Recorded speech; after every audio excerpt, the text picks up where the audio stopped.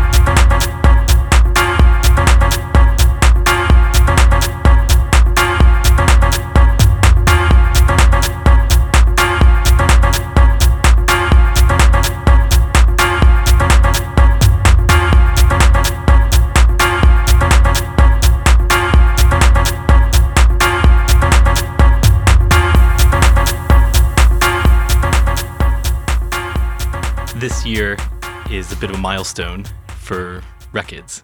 Yeah, I mean, right? This year, 2016, is 10 years of the label. Started in May back in 2006. How are you going to mark the occasion? Right now we're planning events. We're also looking at the back catalogue. We're talking to some of the artists we've worked with in the past. We're also... Yeah, we're working on some interesting concepts. You know, there'll be the usual, maybe a compilation, maybe a box set. You know, I mean, of course, these days it's not as easy to pump out compilation CDs or, you know, maybe some of the more traditional formats. So we're looking at some interesting ways of kind of maybe revitalising, but maybe bringing in some young guns, new people to have a go at the music. So what's an example of like an interesting new way? Yeah, it's too early to maybe say. But we're working on it, yeah. I mean, we've been working on it a long time. One of the things we're doing, we're working with Japanese producers. We'll be doing a Japanese remix CD, including some of your favourites like DJ Nobu and Fumiya Tanaka, people like that. So, yeah. Any toys? No toys, but maybe T-shirts. I mean, I would love to make more toys, but they're really expensive. And... maybe in the future. I mean, we're working with this young Korean artist, Peggy Gu, and yeah, she's a great illustrator, and she's come up with some really cool characters. So yeah, maybe. Won't rule it out. No, I've launched this new web store, Love Hangover, and with one of the concepts of it being like this marketplace for cool stuff, you know, will be the possibility to create art, toys, items, stuff like that. So when you started Rekids, or when Rekids was born, did you have any inkling that this would still be, you know, one of your main projects, will be part of your day-to-day life 10 years later? I guess we were looking at it being a kind of traditional record label, signing artists, kind of building the catalogue. You know, in 2006, we could sell a lot of records and we could sell albums, CDs, and this was before the kind of, the digital wave of like Beatport, you know, that kind of took over. So when we started, we had big plans, and of course that's changed all the way along the line. I'm just super happy that the label's still there 10 years later. I mean, it's very easy these days for a lot of people, I think, just to say, you know, I'm done with this, let's start something new. You know, it seems like everyone wants something new. So to have a label that's still there, and I think it's still relevant. I think we're signing really cool music. I love the stuff we're signing. I've got a good team, and looking back, You know, I mean, I probably had no idea what we were kind of doing at the time. We knew maybe what we wanted to do, but yeah, it's changed all the way along the line. If you could go back in time Yeah. and find your younger self, Yeah. Matt Edwards 10 years ago, thinking about starting a Yeah. label, if you could give that younger self one piece of information, Yeah. what would it be? Well, that's a good question, because I think I was at Watergate in 2005 and Trevor Jackson was there. And of course, Trevor was doing Output at the time, his label, and he was signing a lot of bands like LCD Sound System. His advice to me was, if you're going to start a label, then don't sign anyone else, just release your own music. And kind of looking back, or maybe looking at what's going on now, I think that's not a bad word of advice. I mean, if you look at Robert Hood or Moody Man, Kenny Dixon Jr., all those guys kind of just release their own music. They have their own platform and they do their own thing. I mean, I think the problem with me is that I'm still a fan. I'm still like a kid in a candy shop and an enthusiast and a collector. So the minute I hear something new or I discover something, I want to release it or give it the best kind of platform or do something with it. So that's maybe my downfall is that, but we're still here. Yeah, of course. But I feel like in a way, you, over the years, Records at least has been pretty focused. You've had these sort of core artists, a few of them since the beginning, and even if new people come in, it does have the feeling of sort of a, kind of like a coherent little band of artists. Yeah, and like it's clear what Records represents. Then you're kind of at center stage as well. Yeah. I don't think we've ever had that kind of gang mentality, which has kind of inflicted a lot of other independent dance labels. I think one thing I've always been into is music with personality. Of course, working with someone like Nina, she's got an amazing personality. She's, full of this energy, creative energy, and working with her and seeing what she's done, it's been incredible. I think with Records, it's gone from everything from disco to house, techno. Also, along the way, we've kind of been part of some of these trends, which in some ways might have benefited us or otherwise. But especially with a track like Grindhouse, which became such a huge hit, that pushed the label into another direction or another world. But yeah, it's interesting. Yeah, I guess to me, it might just be a result of when I first heard of the label, but in my head, as you said, Records releases a nice variety of different sounds, and also you've had many other projects over the years with all different sounds, from serious techno to Balearic. But nonetheless, when I think of Radio Slave Records, I guess what jumps into my mind first and foremost is this big, like utilitarian sounding, groove-oriented, like club music. Yeah. Is that the way it feels for you, or is that just one of many things? No, I mean, I think that's always been the core essence of Records, has been releasing music for clubs. We're doing that right now, working with artists like Marcus Zuckert, or, all the other guys that we're working with, or girls. And I love all kinds of music. I love buying ambient music. I love buying kind of weirdo whatever. I'm trawling the record shops every week. But what I really need is music that I can play. And that's what we've always tried to do with Records. And, whether it's disco or house or techno, it's about releasing records that, I'm not going to say accessible, but playable, And I think these days a lot of people try and deviate from that. And it's very easy these days to release a very obscure, grainy, weird record. For me, that's great. But I'm primarily a DJ and always have been. And I just want to put out music that I can play. So that's it. I think playable kind of sells it short, because someone like Marcus Zuckert is a great example, and also things like the No Sleep series, the original Grindhouse.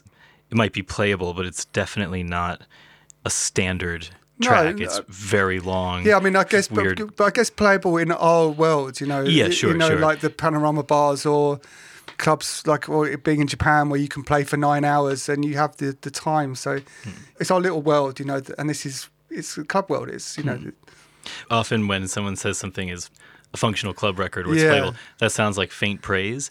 But I think that's I read a lot of reviews, and I also go to the shops all the time, and there's a lot of music being put out there that's not functional. You know, it's very cool and it's very arty, and it's lovely, but it's not playable. And I think a lot of these guys that are making this music, when they come and play in Berlin, they're then playing retro house records because they can't play their own music. So that's what we're doing, or that's what we're about, you know. But I think it's also important to sort of acknowledge that it's not just that it's easy to play. It's that if you play these tracks in a club, it just really, really, sometimes to a surprising extent, just totally works. From the way the drums sound on a big sound system to the sort of pace with which the track unfolds, like, you know, hi-hat pattern comes in at the exact right time. Like, it sort of reminds you that it might seem like, as you said, a sort of grainy techno record somehow has more artistic credibility or something, but there really is an art form to making a record that just works perfectly in a club. I guess as an art form, like, why is that so captivating to you? It's one of these things, we're always looking for the perfect beat, always trying to search for the perfect arrangement. It's that constant search, and for these records that are magic, that create that kind of magic in a club environment. I think, you know, again, that's why I think people are really going back and looking at the past, because I think, you know, house and techno has been around for a long, long time. There's some great examples, and I think a lot of these great examples are records that work the best in clubs. And, you know, as well with the remixes I've always done, I mean, I've always tried to close my eyes and think about how it would sound, or I would think about, say, someone playing it like Ricardo or whoever, and, you know, with the structure. And a lot of the times I would just, well, I still do, I just let the track record and I try not to look at the screen. In 2016, it's going to be, again, more focused on the dance floor. It's obviously different if, you know, you find yourself in clubs most weekends just automatically. But how often do you turn up at a rave just for fun? Well, how often? I mean, I was at Berghain last weekend. Actually, no, it was 2 weekends ago. I was there on a Sunday night just before my girlfriend gave birth. So I got a phone call and had to leave the club. So yeah, I do pop out. And of course, living in Berlin, I was extremely fortunate and lucky that, you know, have places such as the club that's just around the corner from here. And, you know, in that respect, I think maybe if I was living somewhere else, it would be difficult for me. But living here, it's great. And you can go and hear some really good music. Congratulations on the Thank baby. you. Yeah, the reason I asked that, I guess, is this might not actually be true. It's kind of like an anecdotal observation, but I find a lot of artists that it often goes like they pump out these wicked club bangers early in their career, and then it kind of gets sort of trippier and more subtle as time goes on, like, you know, Ricardo Villalobos or something.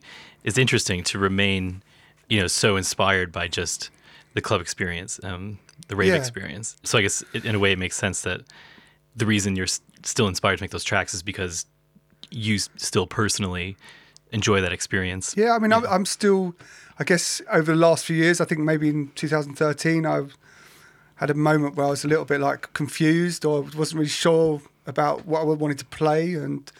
But right now, no, I'm really, really into it more than ever, and love a lot of the new music that's coming out at the moment. And it's great. I think we're going through a great period of club culture. So it's good. I mean, basically, you're part of the generation that was just right place, right time, right as rave culture hits the UK. I've sort of gotten the impression that that's something that, I guess unsurprisingly, you still kind of carry with you. For instance, like naming the record Children of the E, or like, you know, their little shout-outs. But as someone who's like not old enough to have been there, I guess I would have imagined that, like, if you were there for those sort of pivotal moments, that today's atmosphere would, you know, pale by comparison. Yeah, I mean, you could look at it like that. I mean, I guess it's the same way as when I was 15 or 16 and I first heard James Brown.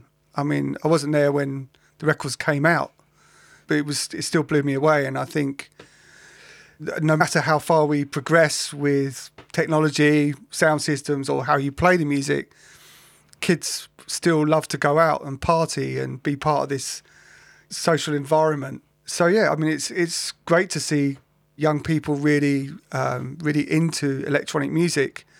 I think it's kind of weird. It's kind of because maybe 5 or 6 years ago there was still like a indie scene, I guess, or maybe there still is. But I think kids are these days, it's just electronic music. That's what they're into. And back when I was first going out, you know, we didn't have a lot of the things you have now. So all the technology to make music on your own, stuff like that. So I think it's as exciting now as it was back then, but in different ways. Mm. There was definitely more romanticism involved in the music scene going out because you didn't have this social networking or the internet. So it's very different. There's this theory, I guess you could say, that I've always sort of mulled over. There's this guy, Leyland Kirby, or The Caretaker, said it. He did an album called The Death of Rave. Right. And he sort of put forth this opinion that, at least in his experience, going out to illegal parties in the UK in the early 90s, he felt like it wasn't just that it was really fun or that you're connecting with these people. Mm-hmm. There's also an element of a very powerful kind of optimism of like the future is yours, or the world belongs to this generation, like almost like vaguely borderline political sort of triumphant side to it or something. And he said the first time he went to Berghain, he felt really depressed because he felt like that wasn't there at all. Right. What do you think about that? For sure. I mean, I compared my last visit there to it was like being in a set from Terminator. That's how I felt. It was like going back to 1984, kind of a mix of goths with this kind of, this electronic music. But it was great. I'm not saying it's bad, but when I was growing up, or in my teens or late teens, and I think guys like Jeff Mills always talk about this. I mean, I think we were like a generation that were obsessed with science fiction or sci-fi. This is moving away from your political point, but it was always about the future, future thinking. So the music was always, I guess, this kind of had this sci-fi future looking forward element to it. And I guess the millennium is looming. Yeah, and I think that feeling kind of it vanished as the 90s went on. Of course, albums from Model 500, or there was still this kind of sci-fi kind of vibe, but it changed. But you're not too nostalgic. It seems like you won't say like it's not what it used to be or whatever. No, I mean, I was really fortunate, really lucky, and I was in the right place, right time. I was lucky to go to clubs like Ministry of Sound when they first opened, and hear Larry Levan play all night. And I think artists and acts like Future Sound of London really influenced me when I was like 19, 20, because I'd never heard a lot of new wave or new beat or these kind of strange European records. I think growing up in mainland Europe, I think if you grew up here, you hear this kind of this stuff. If you listen to the radio back then, blew my mind at the time. So, but yeah, I think now it's the same. I think if you're a kid and even if you turn your laptop on and you discover whatever, I still think it's just as exciting. Well, I hope it's just as exciting. I think it's maybe the way that you absorb it or consume it. I think back in the 80s and 90s, reading a magazine, you had to imagine what something was like. Or you bought an album and you played that album to death. Or if you went to see a movie, you had to have the memory of the movie. You couldn't go home and turn on your laptop and watch it again, or even, or it was completely different. So yeah, I've actually heard that exactly what you just said as an explanation for part of the unique allure of Berghain. Yeah, for sure. I mean, it's just in your memory. Exactly. I mean, and I think that's important. I think having that imagination or that romanticism of what it's about. We would read back in the early 90s about disco DJs or Larry Levan or even Chicago guys. And these were all just like you'd have this like, image in your mind of how it was. You couldn't just go online and download the set. So it was very different. So by the time records started, you'd actually already been a professional DJ, in one form or another for a long time. Yeah, right. About 15, 16 years. Yeah, right. 15 years. And your first gig was? First gig was back in London in, I think it was 91 or 92 at the Milk Bar, right. which was a very small club just off Charing Cross Road. Yeah.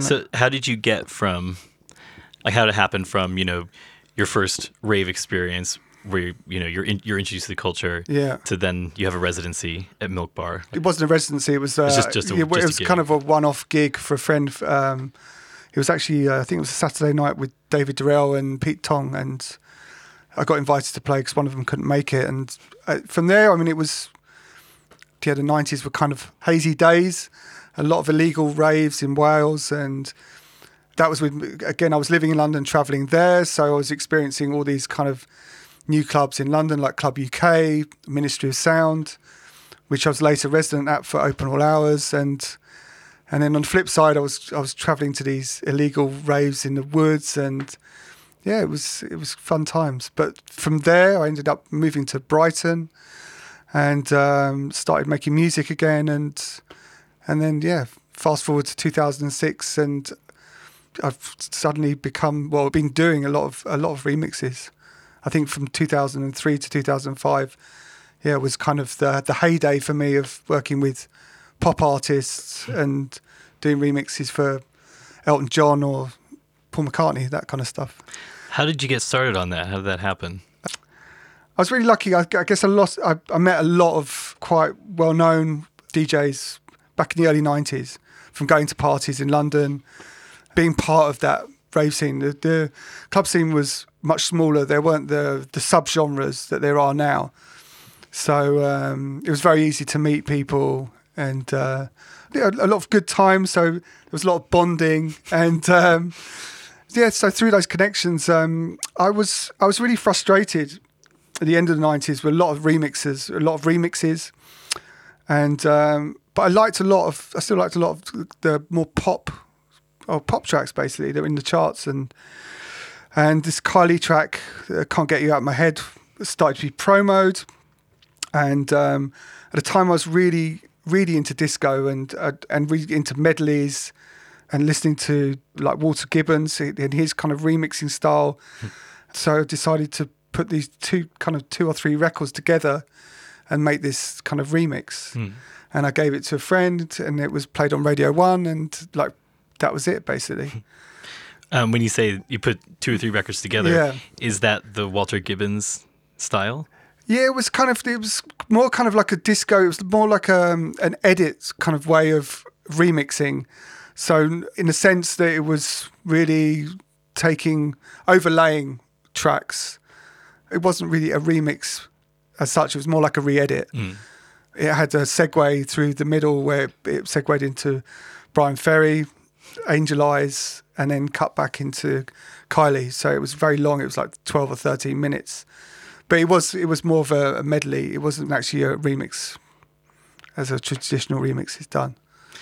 Was that your beginning as a producer, doing those pop remixes? Yeah, I made music in the 90s with two friends, and we had a small studio, and we released some records, and we're actually going to look back at some of these productions this year, and we signed records by Justin David, who runs the Isono company. They make isolators for turntables, and he's produced the mixer for Floating Points, and also this other artist, Sir Lord Comics.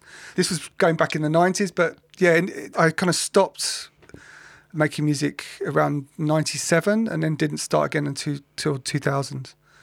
This was when I discovered that I could produce music on my own, or back then it was with a friend, and this was with a PC, and I had experience with computers when I was a designer when I was younger, so I found it quite easy.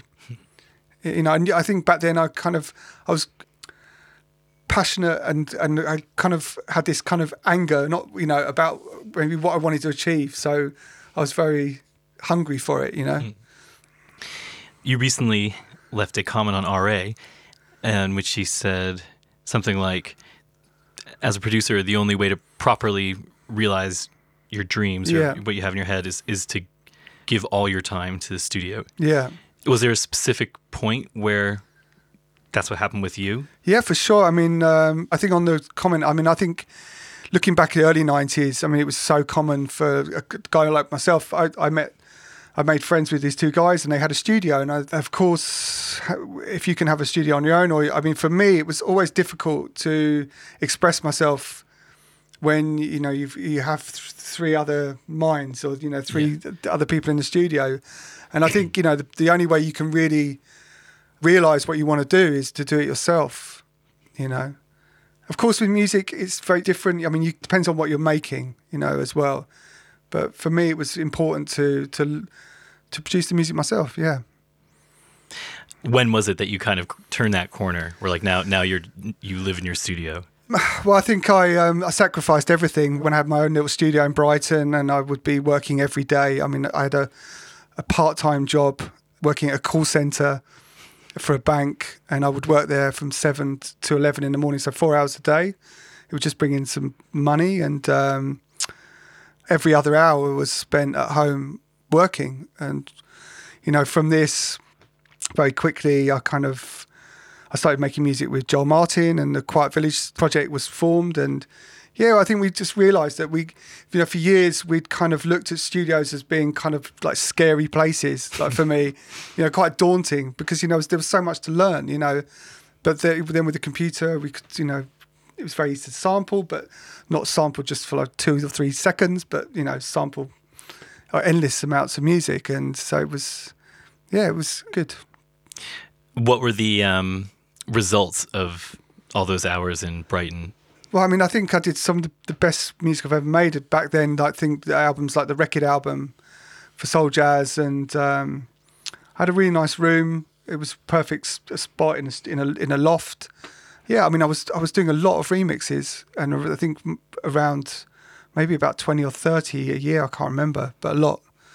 So, but I was really enjoying it. I was loving being in the studio and being so creative. And I think a problem for all of us, well, the more successful I came, or the more time I spent on the road, the less time I had, and then I started forgetting how I was doing things. I mean, I think I look back at remixes I've done, like the Peace Division, which Nina plays or Rod had, and I'm like, I don't know how I made it. So, if you want to make music, you've got to devote all your time to it, or at least have a period in your life where you have this monk-like devotion. Yeah, and I think it shows. I mean, when I was studying fine art, the teacher that we did the life class, he was like, you said, if you want to do this, he said, you need to do it every day. And I think, with making music, well, the repetition of doing it, I think is great, I think you learn so much. Yeah, it reminds me of, I remember hearing some quote about how the Beatles never would have been the Beatles unless they had a residency playing every night of the week at a club in Hamburg, if they didn't clock all those hours. Yeah. For sure, yeah. And I think it's the same with DJs as well. I mean, you can really tell DJs that are DJs that had long residencies in clubs. It really shows on how they play, how relaxed they are. And if you look at Sven Väth, he's so relaxed. Maybe too relaxed, but he's very relaxed, and he only plays vinyl, but he does it so well. And this comes with confidence, and also, just the amount of time you spend on things. So. And I guess just feeling completely at home in that situation. And I mean, back in the early 2000s, I was kind of blown away by producers like Dave Taylor, Switch, and also James Holden.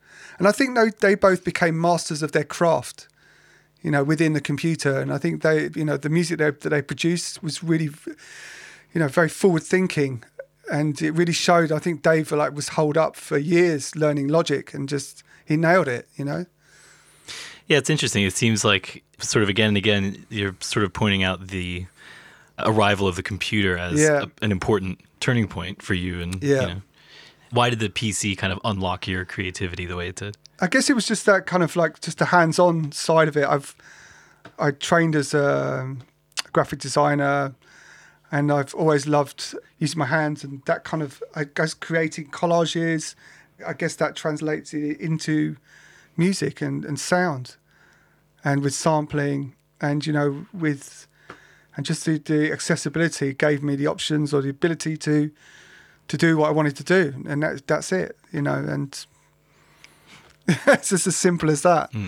And before, I mean, now, I mean, I do a lot of projects in other studios, and I use hardware with stuff, but it all depends on what you're trying to create, and what you're trying to achieve in the studio.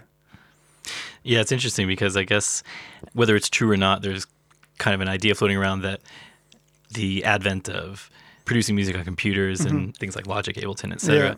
People are fond of saying that gave us like a wave of really amateur music. Or, well, I guess it's the same with graphic design and designing. It happened in the same way with the Apple Mac. It was exactly the same. And it's even kind of the same. There's a parallel too with blogs versus newspapers, and for sure, it's the empowerment of the amateur, I guess. It's interesting though to hear that maybe in addition to 16-year-olds with a cracked copy of Ableton, there are also some of the most influential artists in recent memory, like James Holden or something.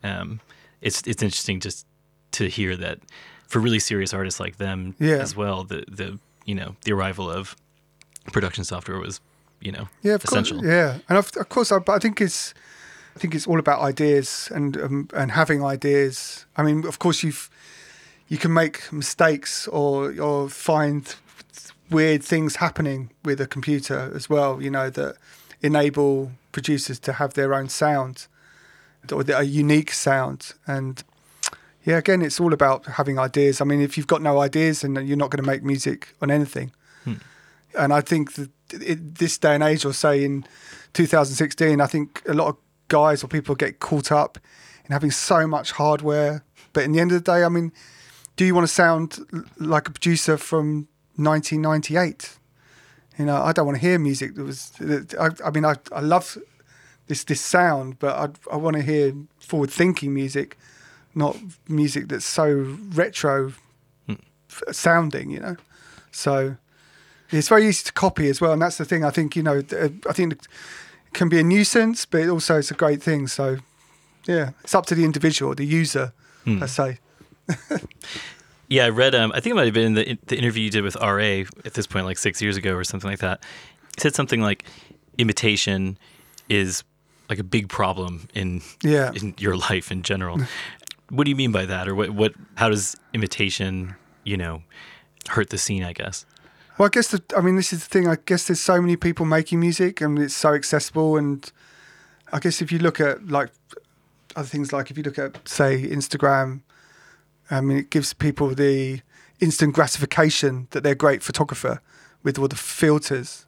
And I think you can have that with music as well. And I think a lot of software enables people to go, wow, look, I'm amazing. When, it's maybe that's the thing, that maybe it does look great or sound great, but how many times do we want to hear the same thing or see the same thing, So I think it's difficult to stand out in the crowd these days because there's so much noise. But I don't know. Well, and you kind of touched on something there with something like Instagram gives a non-photographer the instant gratification. Whereas, in photography, music. Well, I think it's anything. the same with DJing, and I mean, the same with using a laptop or using CDJs with a pen drive with a sync button. I mean, it gives people that gratification, and it's great, and it is great because it means people can go, "Wow, look at me! I'm mixing 2 records," and it gives them that feeling that they're a DJ or they're a photographer or they're a producer. So, I feel like, to some extent, an obvious truth is maybe why that has such a magical effect is because the reality is that being really good at anything can take a very frustrating amount of time in many cases. And it's basically, I think it's interesting to, your story is an example of it. Yeah. That, it's not till 16 years after you start gigging that you set up a label and you probably started gigging around the world and, so more than 10 years after you started. I think going back to the label and records, it's so easy these days for people just to give up, I think, or, not see things through and not really learn about something. And I think it's so easy just to say, okay, this isn't working, we'll start something new. We won't see it through. And a lot of people, when I was going through some difficulties with records, they were like, just close the label, start something else. But, records have been around for a long time, and it was we've got some great music, great artists, and it would be a shame. But I think these days that throwaway element goes through everything, you know, and it's just like let's see it, let's listen to it, that's it, you know, or let's move on. You know, I'm sure with Resident Advisor, if you stream something, that's as far as people will go with it. You know, they won't entertain the idea of visiting a record store or even going on a web store that sells vinyl, because they listen to it and they'll go, that's great, but what else have you got? What's next? You know, so, and that's both, you know, that's frustrating, but, you know, I'm proud with what we've achieved with records, and, you know, I think we've still got a long way to go. So I don't, you know, I see it working really well. Yeah, something I was wondering about was you've seen a lot of pretty dramatic ups and downs. Yeah. As you said, when you started the label, you could expect to sell a number of records that would probably be inconceivable today. And, you know, had some hard knocks. The label went on hiatus a few years ago. Was it ever difficult to, you know, maintain the confidence that you should keep doing this? It's a constant battle to navigate through this kind of world, the music industry, and it is ever changing. Things are. I mean, it's when we started records, we could sell quite a few thousand of each 12 inches, and sell thousands of albums. Still sell CDs, and of course, then everyone went digital. You know, it was like sell your records. All the DJs were selling their vinyl. You know, records became kind of not worthless, but they lost their value. And now we're in a phase where there's a vinyl revival, and so it's always changing, you know. And I think, yeah, I mean, I enjoy it. I really love. I mean, I look at your site every day, and sites like Hardwax, Dex, Juno every day in case I miss something. So, you know, I love it. I love this kind of. I guess it's become much more of a cottage industry, but it's a big one, you know, and everyone seems to have their own labels. So it's a kind of there's also the fight to have your place and also, you know, and release music. It's interesting though, a cottage industry as opposed to, I guess, you know, just 10 years ago it was like a regular full blown industry. Yeah, I mean, easily make a living from selling techno 12 inches. Yeah, I think it's funny because people always say, well, you know, there was loads of people writing about how the electronic music's here, EDM, you know. But if you look back to the 90s, the early 90s, every pop artist had a remix by someone like Master at Work, David Morales. You know, record companies were spending so much money on remixes, and, you know, you'd have these Todd Terry triple pack promo.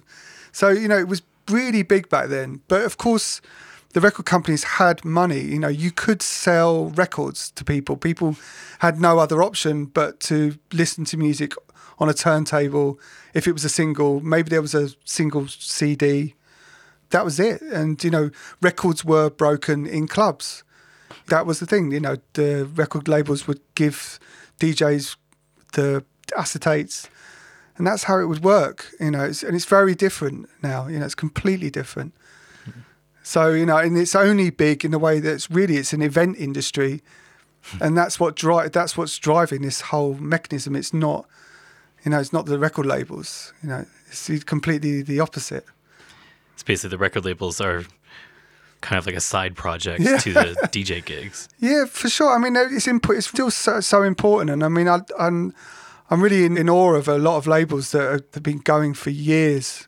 You know, like say Pearlon. I mean, there's quite a few, you know, that just still do their thing. They don't sell their music digitally. They've got their own vibe. That's what they do, and I think it's great. And there still is a fan base for that for music, but I think it's still very odd that, you know, a label like Records or another independent label, we can now only produce a limited amount of vinyl. You know, we're considering how many millions of people are actually into this culture. Yeah, I mean, it's weird to think that the same artist who presses only 500 copies of his latest 12-inch, will play to crowds of thousands Yeah. on a festival circuit. Yeah, but as long as those artists, as long as they're giving something back. I love buying records, and I'm not so into. I don't really download music, and I really like to support the scene. And I think as long as people are doing that, I think even if it gets smaller and smaller, I think there'll still be a core audience and a core amount of labels that will have the ability to release music, on vinyl, that is. You mentioned that before, that it sounds like you buy records completely as a normal, record nerd. From the way you're talking about it, I guess I find a lot of DJs develop. It's a natural phenomenon for a DJ to develop a slightly different relationship with records. Like records become to some extent, like your work materials or something like that. Yeah. It's only some DJs that never lose that sort of. I think you said earlier, like a kid in a candy shop. Yeah, I'm still a fanboy and still an enthusiast, and I've still got that mania. Yeah, it's quite worrying sometimes, but it's. I've still got it. I think I grew up looking back again to the 80s. I was really into soundtracks, and if you're into a movie, let's say Blade Runner, the only way you could really remember that movie was to buy the soundtrack, or read about it in a magazine. And so I've always had that kind of hoarding kind of mentality when it comes to culture, like magazines or books and vinyl. Yeah, I still love buying music, and I still love the format. But I think it's different for different for the younger generation. Luckily for them, I don't think they have the need to consume like we did. You don't need to buy music or books. Maybe unless you really want it to keep it. But when we were collecting disco back in the late 90s, when we got really into it, we'd have to go and see a record dealer. There was no Discogs, no eBay, and it was difficult. You had to go digging, go on trips. Me and Joel used to travel to America and go to the WFMU record fair. Is that Joel from Quiet Village? Yeah, and he's like one of the biggest record diggers in the UK, and it was very, very different. So it's if you wanted to have samples for production, like sound effects or beats or anything, you needed to go out and get them. If I'm really stuck, then I might go onto YouTube, or I might look elsewhere, or I might ask a friend, someone who knows how to get something. But it was completely, you had to have it. So that's why I've got walls and walls of records just for sampling, or you had to have that stuff. There was no way around it. Yeah, I thought it was funny that a minute ago you said your kind of undying love for this stuff. You said it was kind of worrying. Yeah. But I think the funny thing is you're actually incredibly lucky. Like a lot of people, the opposite would spell out a bad situation for you. Like if you were, flying around up there DJing and didn't 100% want to be there. Like people don't really have control over that. I guess it's just interesting to me, like why it is that for many people, the thrill of dance floor, the thrill of a rave is something that, even if it's very strong for a while, and even if it's strong enough that you make great music and DJ really well, it sort of takes on loses some of its polish sooner or later. And it's curious to me how someone else that sort of is like you in that regard is Marcel Detman. Yeah. I remember he had a line where he said when he's walking home from Hard Wax, the records he just bought, he's just as excited as when he was on the train home from Hard Wax as a teenager. Yeah. I don't know. Why do you think that is? Like, why do you think it remains so strong for you? I don't know. I guess there's always that thing about getting something new and listening to something that's brand new that a record label's released, and you get the finished product and you put it on at home. It's still the same as when I was 12 or 13, I guess. And I think that's the same with the whole kind of club experience. Talking about Marcel, I think the first gig that Marcel and I did together was like 2006 or 2005 in the Canteen opposite Berghain. And I after the gig, we went, I think it was a Sunday, and Boris was playing in Panorama Bar, and it was a summer's day. But, you know, I had that feeling of being a teenager when I'd already played in the club, but I'd never really, my first experience wasn't that amazing. And of course, going back that second time, you know, you walked in that room and, you know, you feel like, you know, I don't know, you get that... Getting goosebumps. Goosebumps, and and then you realise this is what it's all about, you know. And from that, you know, especially hearing guys like Boris playing, I was like, wow, these guys are playing these records, and it was all this stuff that I'd been collecting in the 90s.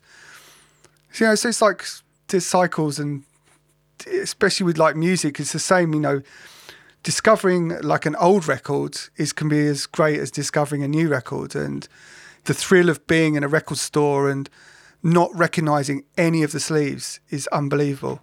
And you know, I get goosebumps thinking about it. You know, it's crazy.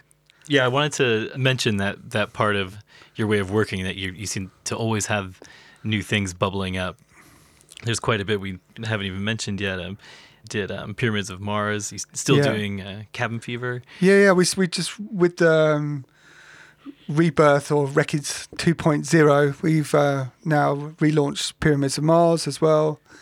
And what do you mean by Records 2.0? Well, it's kind of with the hiatus, or with, I guess it was like a rebirth, finally getting the label back on track, and and it's got, you know, we've changing the feel, not the feel musically, but feel maybe with the artwork, and the label's kind of pretty much based here now, which is great, and in Berlin, and we're working on Pyramids of Mars and trying to make that as a standalone label, more kind of experimental, left field sounding stuff.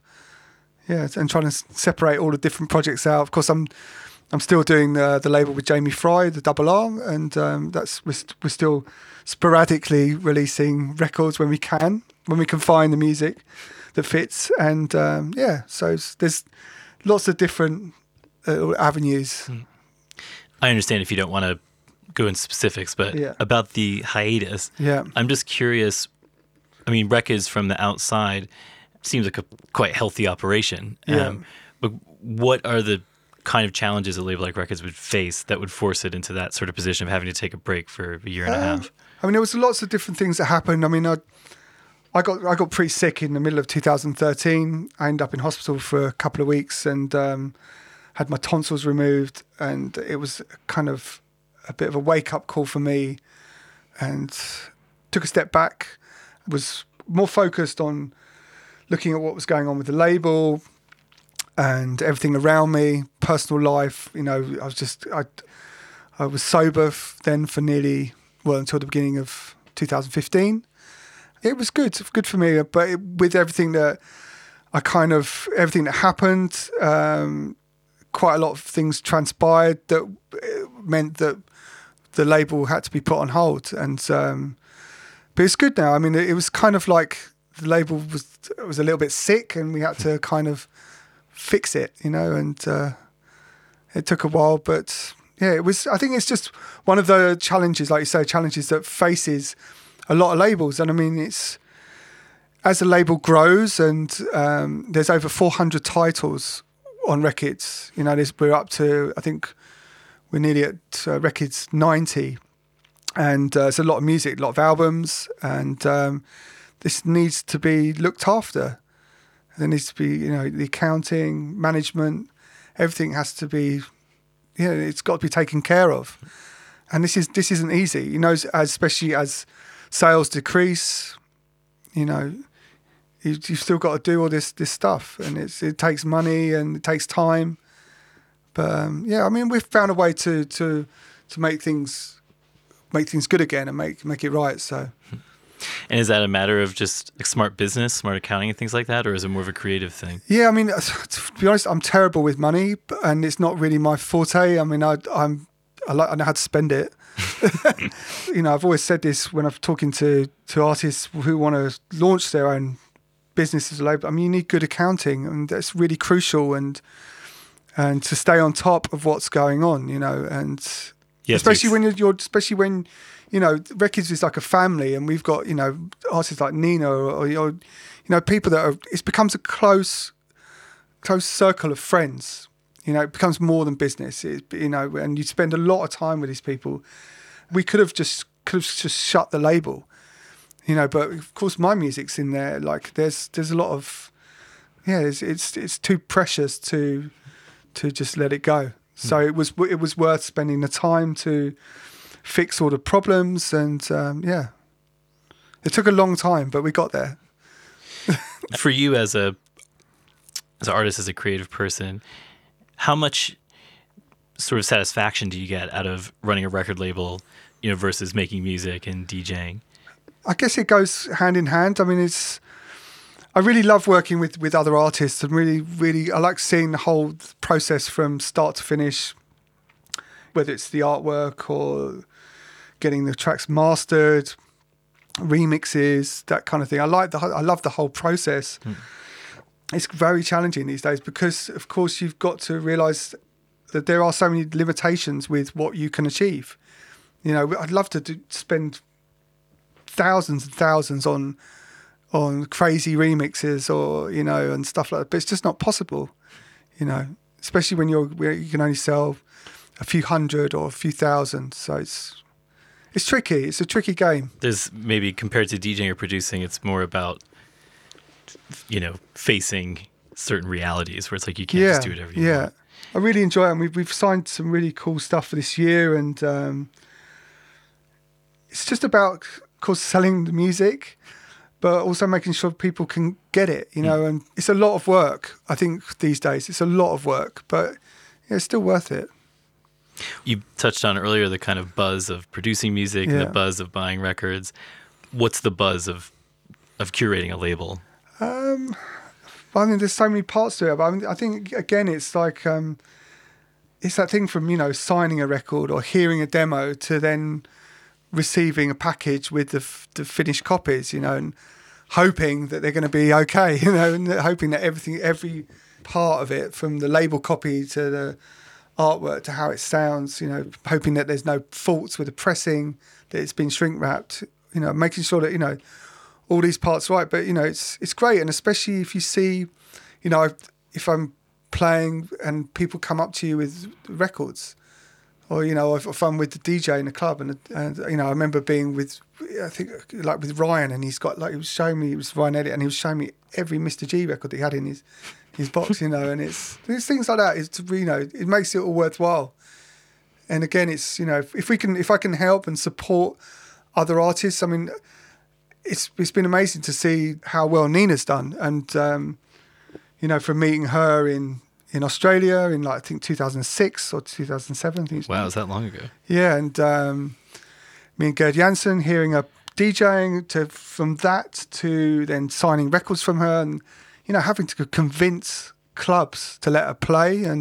But we had records, you know, we had a label, we had this platform that enabled us to put new artists into clubs where we had residencies like Panorama or Rex. And in that way, it's great because, you know, people, hopefully they will believe in you and trust you that you can bring the right artists to the table, and not, you know, it's been the opposite of being, you know, something that just doesn't work. So, and I guess, you know, it's not an easy, in many ways, it's not an easy industry. It's not an easy way to make a living. So I guess if you can help out artists you believe in your friends. For sure. I mean, of course, everyone wants the newest thing these days, but it's still hard. I mean, to get people into clubs and to convince promoters that, you know, you should book this person. Well, in that respect, it's great if you can have a label night or a label part showcase in clubs where you can bring new talent.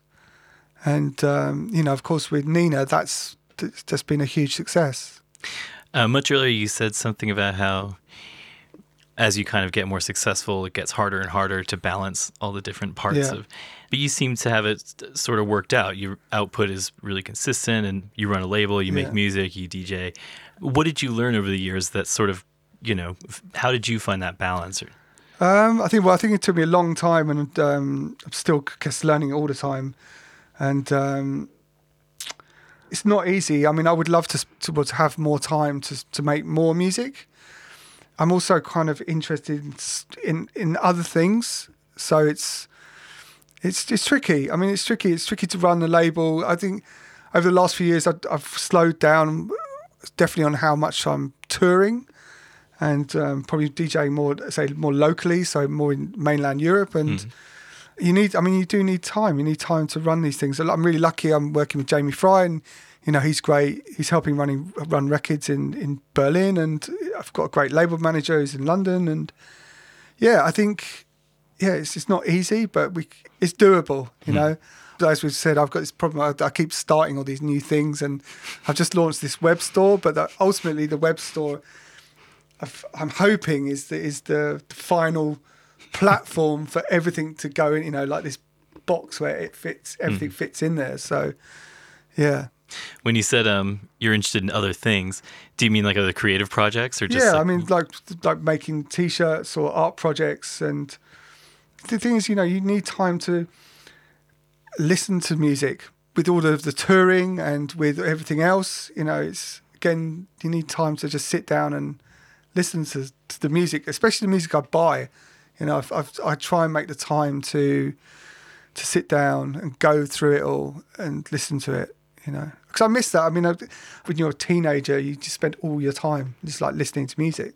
That's all I did. But now, of course, you've got the laptop, you've got your phone.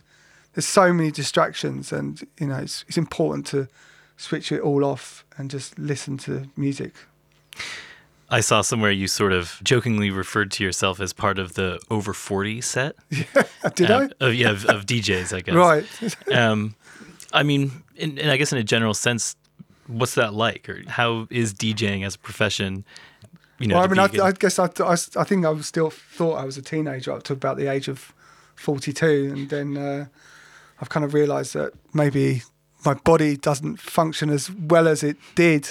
It's fascinating that some of the guys at the top of their game, like Robert Hood, for instance, who's amazing. I mean, he doesn't live in Berlin or Detroit, and yet he's so on it, and the music he makes is incredible. And so I think we're living in an era where, of course, these gravers, as they're known, these are the people that are still, they're still into it. I've got lots of friends who are still mad about partying or music.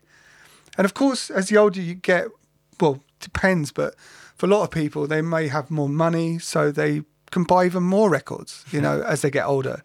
So I think definitely there's been this generation of guys in their 30s or 40s who are now obsessed with Discogs and stuff like this, And I think that's definitely maybe an older generation thing than maybe a younger generation. But, I mean, look at DJ Harvey. I think he's in his 50s now, or Francois Kevorkian. Yeah, I mean, I don't think it's any different. I guess it's just interesting to me how, on a kind of a superficial level, I guess the activity of going out feels like it's a young thing to do or whatever. But then, as you say, there are so many compelling examples. There's so much evidence that you can basically just carry on. Yeah, I mean, I used the example of Francois, I think he's still as enthusiastic as he probably was when he was like a teenager, from the sound of, how he speaks about music. And, I don't see there being any difference. So, I think if you're into it, you're really into it. And I think there are these people where it just is, that's their life. That's with me. It's, I don't know any different. That's all we do. So when I was growing up, I was really into skateboarding. And when I was 16, I didn't know any skateboarders who were like 50. But now it's normal. It's normal for the dads to be skateboarders, and still have this kind of very much for a kind of young person's lifestyle. Yeah, I don't know. I mean, it's kind of the norm, So of course, there's now kids that are probably going out with their parents raving. So yeah, I know for a fact that there are. Yeah, so I mean, it's that's just the way it is. I mean, I think when it's the 70s, when I was growing up, being a teenager, you were still very much a teenager, and adults were adults. But that's all changed, I think. I feel like I don't even need to ask this question, but what lies ahead? Well, I mean, as I said, it's 10 years of records this year. I'm hoping that I will finally make an album as Record, another album, because it's been like 10 years since I made the first one, and I've always put it off. I don't know why, and I've amassed a lot of material that I want to use, and I've also kind of over the last 2 years, I've really been getting back into the studio environment, and I really love it. I'm really enjoying it, and so I think there's definitely going to be more music, and so other things. I'm working at the moment on this web store, and we're working on a collection of T-shirts, and working with we've got this platform which is like a marketplace for cool stuff, and we want to start selling more music there, and just having this cool little store, this online store. I'm really passionate about that. I'm really enjoying that. I'm really seeing it. I really liking how it's developing, and I'm hoping that as things maybe shrink, that we can bring some cool labels on board. I'm quite into this sort of self-distribution thing, especially when it comes to T-shirts or books or small like products. And I think it's all just about if we can create a nice space. Yeah, I don't know. Who knows? Maybe we'll open a store in Berlin. That might be the next thing.